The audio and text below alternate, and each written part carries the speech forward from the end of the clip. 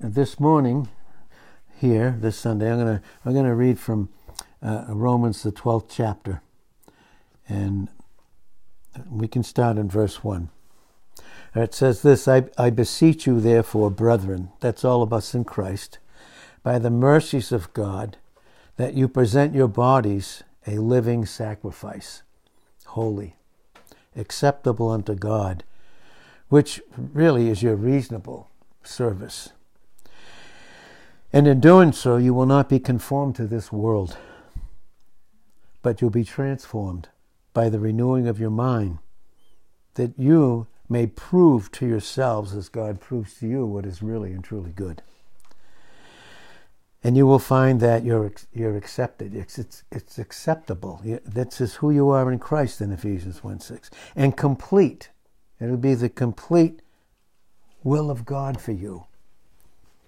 For I say, through the grace given, and the only way, of course, that Paul, who would be the messenger of Jesus Christ, could say that, was he could say it first for himself, because there was grace given to him first, and that he could be a vessel that God could pour that grace through that belonged to those that were his. So I say, through the grace given unto me, to every man that is among you, not to think of himself more highly than he ought to think, but to think soberly, according as God has dealt to every man the measure of faith. And I read that this morning. We see the reason that we need to constantly, as we grow, and we need to remember this too, as we grow, and while we're in training, the patience of God's love, sometimes things can get long. They can seem long. And those are the times when the enemy just wants to wear us out and make us just settle for less. And the way that we do settle for less is experientially we just settle in the world and just live like the unsaved do. And that's when the enemy comes in. And in Daniel 7, verse 25, he speaks great words against the Most High. And against who? Against the Most High of who he is in us. And that's what it's saying here, not to think of self more highly. And highly here, when we look at this goes into 2 Corinthians chapter 10 and verse 4. This is what we constantly need to be reminded of. That the weapons of our warfare, this spiritual warfare that we're in, born in the midst of this conflict in Ephesians 6:10 to 18, is not carnal, doesn't have anything to do with us and our own will, not submitted to Christ. That's why it says that. Weapons of our warfare in 2 Corinthians 10:4 are not carnal, but they're mighty through God to the pulling down of these strongholds, areas where we're held by the enemy in our experience.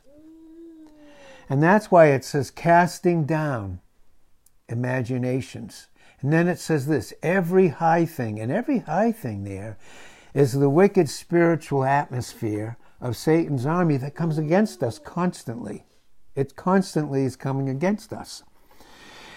So, and that's what it says, casting down every high thing, and notice this, that comes against the knowledge of God. Now, who is the knowledge of God to us? It's Christ. He is the fullness and completeness of God's love for you and I. And that's where every high thing comes against the knowledge of God in us. Now we have, as we've been taught by God the Holy Spirit, in Romans 8:9, that the flesh is in us, but we're not of it, but we can function in it. And this is what it says here in Romans 12 and verse 3. Not to think of yourselves more highly than you ought to think, but to think soberly according to God. So the enemy is constantly trying to bring us into the self-life as opposed to God. Constantly. So it's this constant battle between the self-life, the flesh that's in us that we're not of, and Christ. There's where the enemy, because it takes time. It takes God patience and time for growth for us. That's why love in 1 Corinthians 13 verse 4 is an enduring grace. It endures, it suffers long, it's patient, it's kind. And it takes time for us to grow. It takes time for God to separate us from ways that we lived in the self-life, whether ignorantly or rebelliously. And it takes time for him to separate those things. And that's what Hebrews 4 and verse 12 is teaching us, to separate self-conscious living, which is in competition with God-conscious living. And so we're not to think more highly than we ought to, but to think soberly. And notice what it says, according as God has dealt to every man the measure of faith, meaning he has given us the fullness of Christ for us to depend upon in every stage of our growth. In 1 John 2:12 and 14, whether we're babes, young men or women, or spiritual dads and moms, it takes time, it takes growth, but he's given us that measure of faith. And when that measure of faith is experienced, then we go to the next measure of faith. But until that measure is dealt with, then he still has to go back and continue to train us in that way. And unfortunately, that can be a lifetime for many. And that's what Hebrews chapter 5, verses 13 to 15 is bringing out. There's a time when, in all of our lives, we ought to be teachers, meaning to express and explain to others Christ in us and who he is in them. But we need to be retaught those things again, constantly. We need to go back to them. Now, in that sense, this is a renewing of our mind. We need to be renewed. And that's why we come together to hear the word. But notice, it's God has dealt to us that measure to every one of us in Christ. But we're to think soberly. To think soberly. Now, this is what that word soberly in the Greek is. It's from the Greek word eis, and it's E-I-S. We pronounce it like our word ice, I-C-E, but this is E-I-S. And it's a primary preposition, and it means to, and into. Now what that means is this. In Romans 1:17, and in Habakkuk 2, verse 4, which the Holy Spirit has Paul quoting in Romans 1:17, but he's bringing out the fullness of Habakkuk 2 and verse 4. They go from faith, dependence, to where that dependence has to be worked in again in a new area, faith. Then once we do that, then we begin to function in or into who we are in Christ. And this is what that word means, soberly. But it also speaks of place. What is our proper place? It's our proper place is our position. We are positioned in Christ, and God is making that to become a present reality in our experience. So it's of place. What place should he not have now that he's won us? In 1 Corinthians 6:19 and 20. So it speaks of place.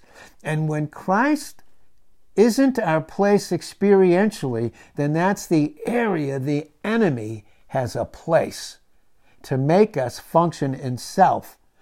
Literally, the self-life that's against who that reality of who I am in Christ. There's this eternal battle going on when we get into those things. That's what makes the word so necessary to separate those two. Self-conscious living in Hebrews 4:12 and God-conscious living. So that has to do with place. And then it has to do with time. And that is, again, thinking soberly is just continually redeeming the time in Ephesians 5 and verse 16. Because if I'm not redeemed, he hasn't redeemed me experientially, then what is it? Because the days that we are living in are poneros. And poneros there in Ephesians 5 and verse 16 is the evil. It's infectious evil. Many times we've been taught that kakos evil, kakos, K-A-K-O-S, is the intrinsic evil that Satan, before he was Lucifer, fell into and became Satan. Again, God never created Satan. He created Lucifer with a free will, and with his free will, he chose to submit to evil. He became the author of it. And that is Ezekiel 28 and verse 15, where it says that. So, again, here, it's this time. So, when I don't submit to the light of the word, or when I don't have it, then all I do is function in the self-life, whether ignorantly or rebelliously or stubbornly in 1 Samuel 15 and verse 23. And then I can only function in. You see, Satan was never satisfied. He never was satisfied with just being evil himself. When you read Ezekiel 28:15 right down to 19 and 20, you will see that even in this heavenly conflict, he wasn't satisfied with just being evil himself. He went around to all the other angels. He took a third of them. That's Revelation 12 and verse 3, where the dragon's tail took a third of the stars of heaven. All those created beings that were reflecting the glory of God, he took it. So he wasn't just satisfied. Now with us, if he can't keep us deceived like he keeps the whole world in Revelation 12 and verse 9, if he can't keep us from being deceived, then he will accuse us. But he keeps us deceived, and the way that he does that is living in the self-life, apart from thinking with Christ, who is the mind of Christ is the complete mind of God in 1 Corinthians 2 and verse 16. So that has to do with time.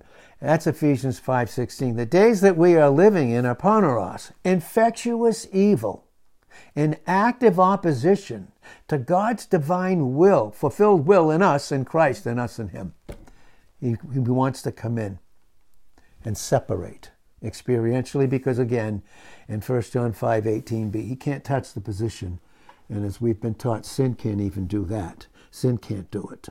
So it has this word, soberly, this word ice has to do with time. And then figuratively, it has to do with purpose. And we see God's purpose in Ephesians chapter 1, verses 3. Right to verse 23 in that chapter. We see his purpose. His purpose through Jesus Christ, his Son, was to glorify himself. And then Christ being in us, in Colossians 1 and verse 27, we would glory in him and be completely blessed and function in his love. So there's that sobriety. That's what it's talking about. Then it means unto and for. It means toward.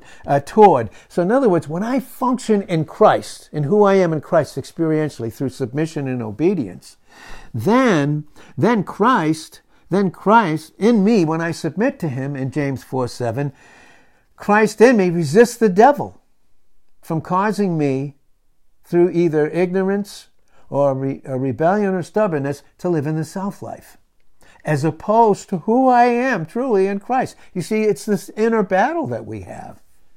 That's what causes most Christians to withdraw from a place where God has caused them to be, because they have an inner battle. They have this inner warfare that is going on the inside. And that's the enemy that comes against them. But when we function in Christ, Christ in us is against the flesh. And literally, even in the areas where we functioned in the flesh, the light comes in and we take God's side against that area of our flesh because it's not who we are. We take his side against us. That's what it means to confess. That's what it means. We take God's side against that area that we no longer of and that he paid for. And it keeps us functioning in the light in 1 John 1:7. And it's necessary that when we fail in 1 John 1:9, we confess. And what are we confessing? And that confession does have to do in 2 Corinthians 7:10 with a godly sorrow. But there's never any regret in that.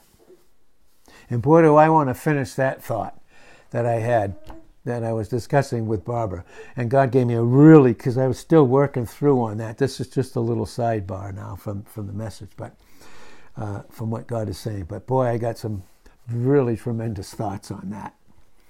And we can maybe share it after. But again, here, we're talking about being sober. And it means when I function in Christ, I take my proper side with God through Christ against the self-life that Satan caused me to operate in when I submitted my will to him and not Christ. Isn't that awesome? And there's no condemnation in that. In Romans 8 and verse 1, absolutely no condemnation. So we have that word here, and it literally means there that it means there's an abundance in this too. There's an abundance of thinking soberly with Christ. Tremendous abundance. And it's exceeding, and it's continual, and it's far more exceeding. And it's for the intent of purpose that we all, when I function right with God in my own individuality, then we all have one mind in a local assembly. Isn't that awesome to be able to have that at this day and age? At this day and age that we are living in.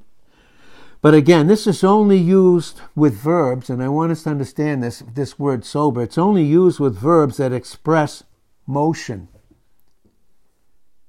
There's no such thing as neutrality in our experiential growth. We're either going forward, that speaks of motion, or we're going backward, we're backsliding, and that speaks of motion. And that's what makes it so necessary for us to have this sober mind, this mind that is called sophroneo, from sophron, and it means to be safe. The only time we're safe is when we have the mind of Christ and we submit to it. Then we're safe and we're sound in mind. And that's what 2 Timothy 1:7 brings out. God has not given us the spirit of fear, but of power, Christ the power in 1 Peter 1:5 and 1 Corinthians 1 and verse 24, Christ. The power of God and what? The wisdom of God. So God has not given us the spirit of fear, but of power, and it says love. Notice that. We need power. And power is when we come to a place where our mind begins to be renewed by the power that Christ is, then I have the power to function in love. Then I have a well-disciplined, well-sound mind. And that's what that is, these words here, and what is being brought out here. Safe and sound in our mind, in our thought life, and in our thinking. And then self comes under the control of God the Holy Spirit, and not the spirit of fear. Not the spirit of the enemy. And that's why we need to try the spirits in 1 John 4:1. Try the spirits, whether they be of God or not, because there are many spirits that are gone out there. There's only one spirit that takes the things of Christ and teaches us. That's God the Holy Spirit. Any other spirit is going to be one where there's going to be fear, suspicion, irritation, and all of these things that come in. So we can function in a self-life that's under the control of God the Holy Spirit. Then I have a sound mind with self-controlled, not by my own will, never could do that, but by the very will of Christ in me, who fulfilled all the will of God in John 4 and verse 34. So then I'm sober. I begin to be sober. And that is what even Ephesians 5 and verse 18 is bringing out. Be not drunk with wine. In other words, don't be drunk on the atmosphere. Don't get drunk on the atmosphere and function under it, like a man that's staggering and doesn't even know where he's going. That's what that brings out. And we can see that very clearly in the Scriptures. We see it very, very clearly in the Scriptures. What is it teaching us this morning as we begin to close here this morning? What is it teaching us? And then we can get into these other things at a different time. This is what it's bringing out to us, that there is no sobriety without love. It's making it crystal clear. There's no proper thinking without God's love. There's only senseless, pretending, and role-playing. Notice that. I'm going to read the rest of this. To think soberly, we said. Verse 4 of Romans 12, for as we have many members in one body, and all members have not the same office or function, by the way.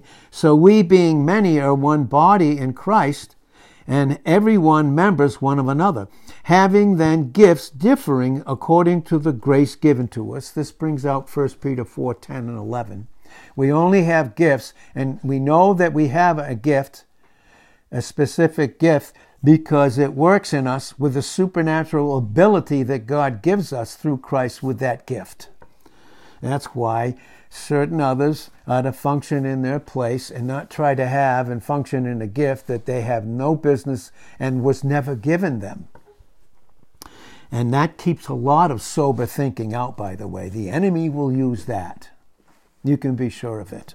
and just cause Christians to settle and be satisfied with just enough. Well, having gifts differing according to the grace given to us, whether of prophecy, this is preaching and teaching, let us prophesy and preach and teach according to that proportion of faith. Or ministering. Let us wait on our ministering, or he that teaches on teaching, or he that exhorts, and we should do that. Loved ones, we should exhort them, edify them, and be transparent and have an honest, open relationship with them based upon and listen, a proper relationship with Christ has to do with proper fellowship. And if there's not a proper relationship, if a believer's not experientially properly relating to Christ in his own or her own life, is there fellowship? Then why would we come together? Well, here it is again. He that exhorts on exhortation. And that's not judging, by the way. You're not judging someone that you know that lives in sin. But you are in love exhorting them. You are in love. An exhortation. He that gives, let him do it with simplicity. It's beautiful. He that gives, let him do it with simplicity. And then it says this, he that rules. And we know rule here simply means, in Hebrews 13:17, God has given men of God, and they are men, mark it down, they're males, never females, ever, one time.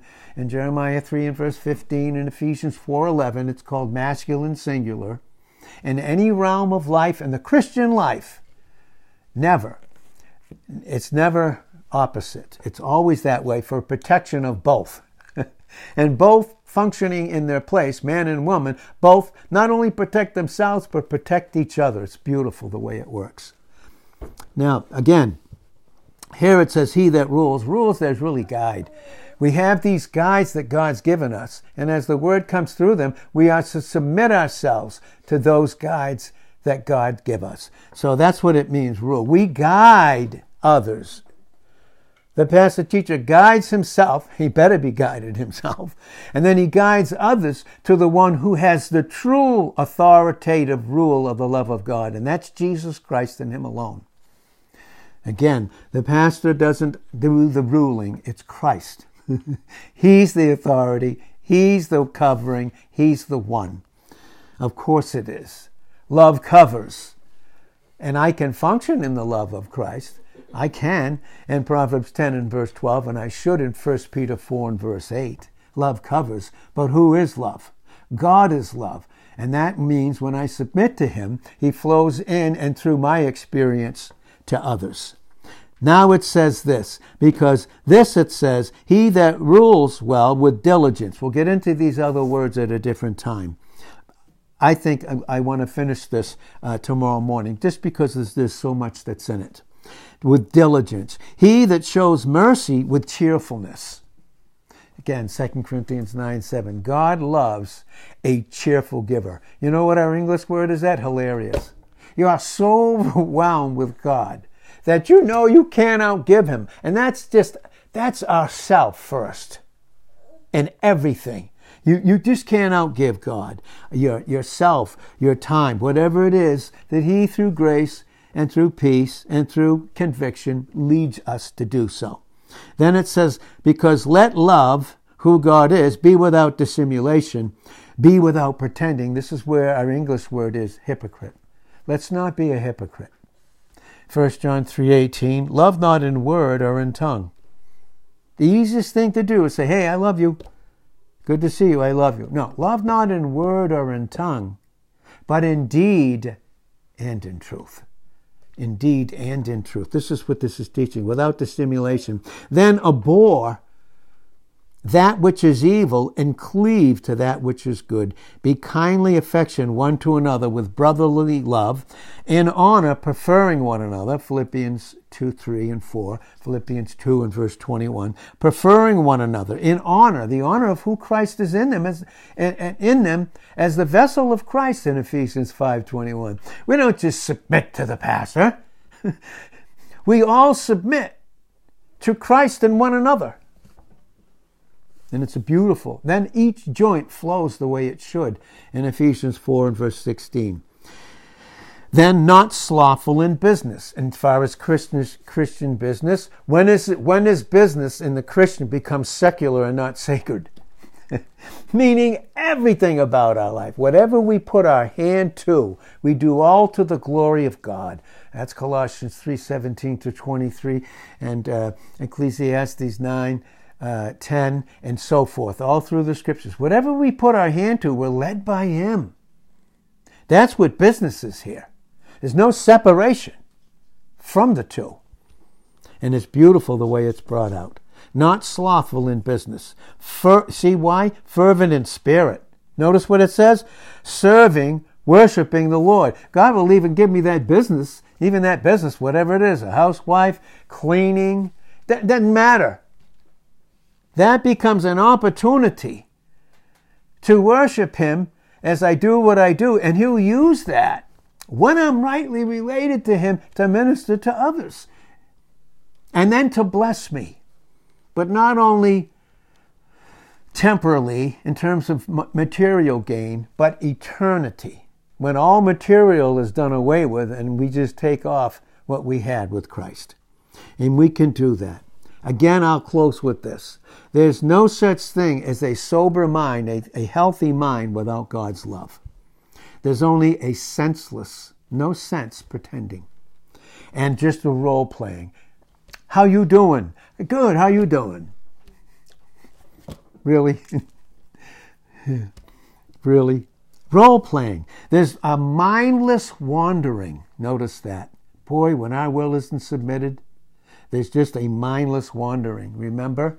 Cain went out from the presence of God. He wandered in Genesis 4:16-22. He wandered in the land of Nod, wandering lusts, trying to fulfill one lust after another. And those lusts that are in the flesh, in the self-life, are always in competition with who you and I are in Christ.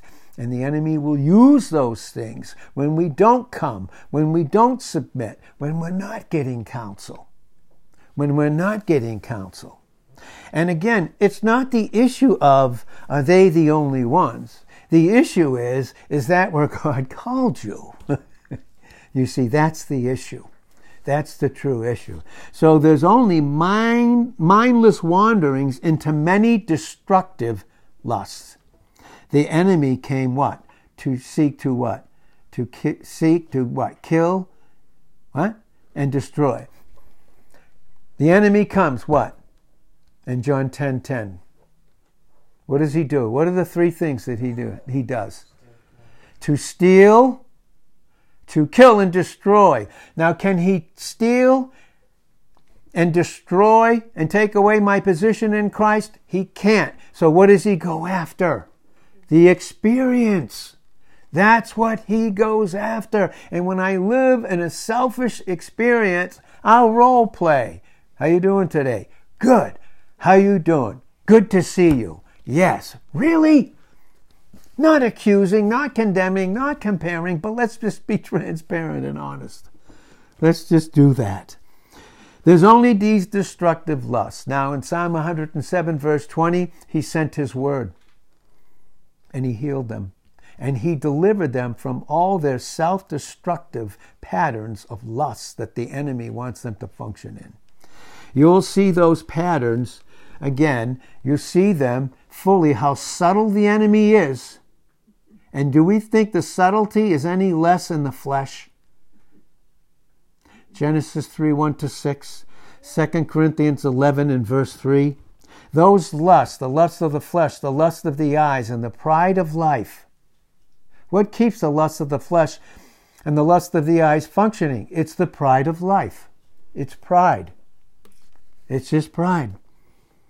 And what are those? Jesus taught what those were. And if we want to see what they are, then we turn to Matthew, the 15th chapter, and verses 16-20. And then we turn to Matthew 7, verse 14, all the way to verse 23. And then we see it again in Galatians 5, 19-21. All those lust patterns, as opposed to who we are in Christ, the fruit of the Spirit, in Galatians 5, 22 and 23.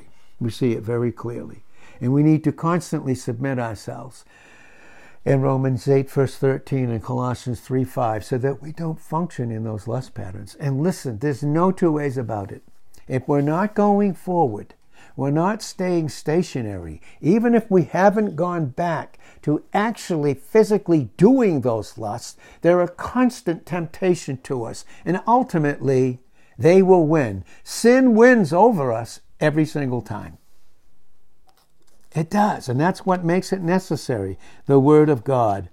And then we don't just play games. We don't end up blaming this person, this circumstance, that circumstance. The truth of the reality is what leads a lot of Christians wandering from the place that God's called them, and this is true for all of us. I'm not thinking of anyone specifically. I'm speaking principles.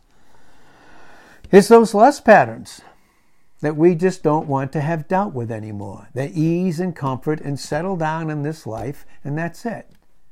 All I want to do is go to heaven. Live the way I want on the earth and go to heaven. Listen, this is where sin wins us every single time.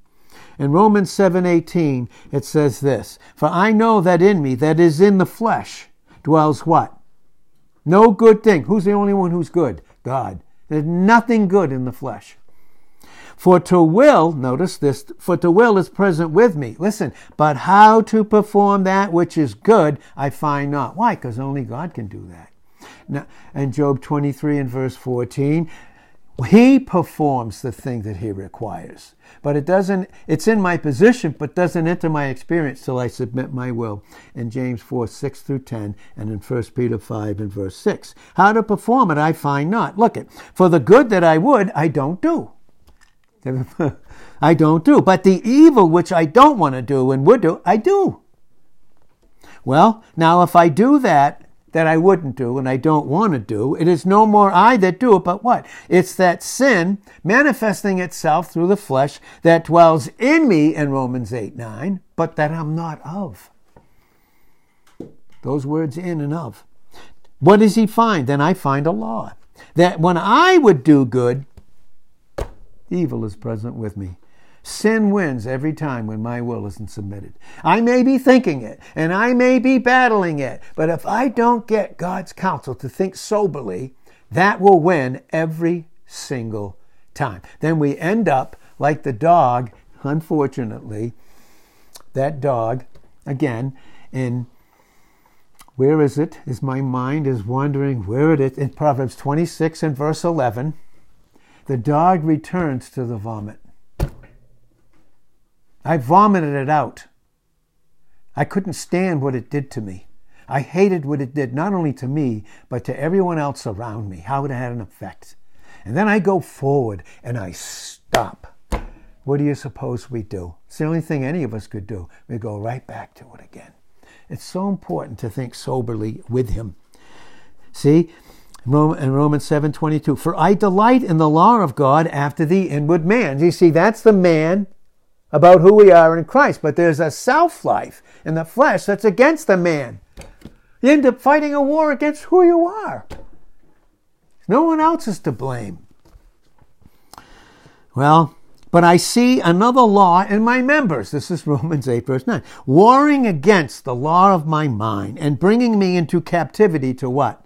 The law of sin, which is in my members. You know what it leads to? It's sad to have to see Christians to come to this place, but many have to. And at times we do in areas. To the place of self-helplessness and self-hopelessness. And here it is. O wretched man that I am. This is a man in Christ who's functioning in the flesh.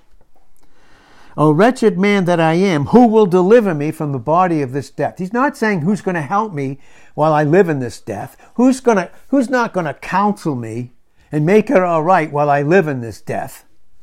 No. Who's going to deliver me? And he said, I thank God through Jesus Christ our Lord. So then with the mind, I myself worship the whole law, the whole word of God, but with the flesh, what? The law of sin. The law of sin and death. So important for us to think soberly. All of us, each of us individually, in the place that we are, in terms of our experiential growth, and the time that God has given me and how important time is, so that I can function properly for God's glory first, then for my glory and blessing in Christ. Father, we thank you so much for your precious word this morning. In Jesus' name, amen.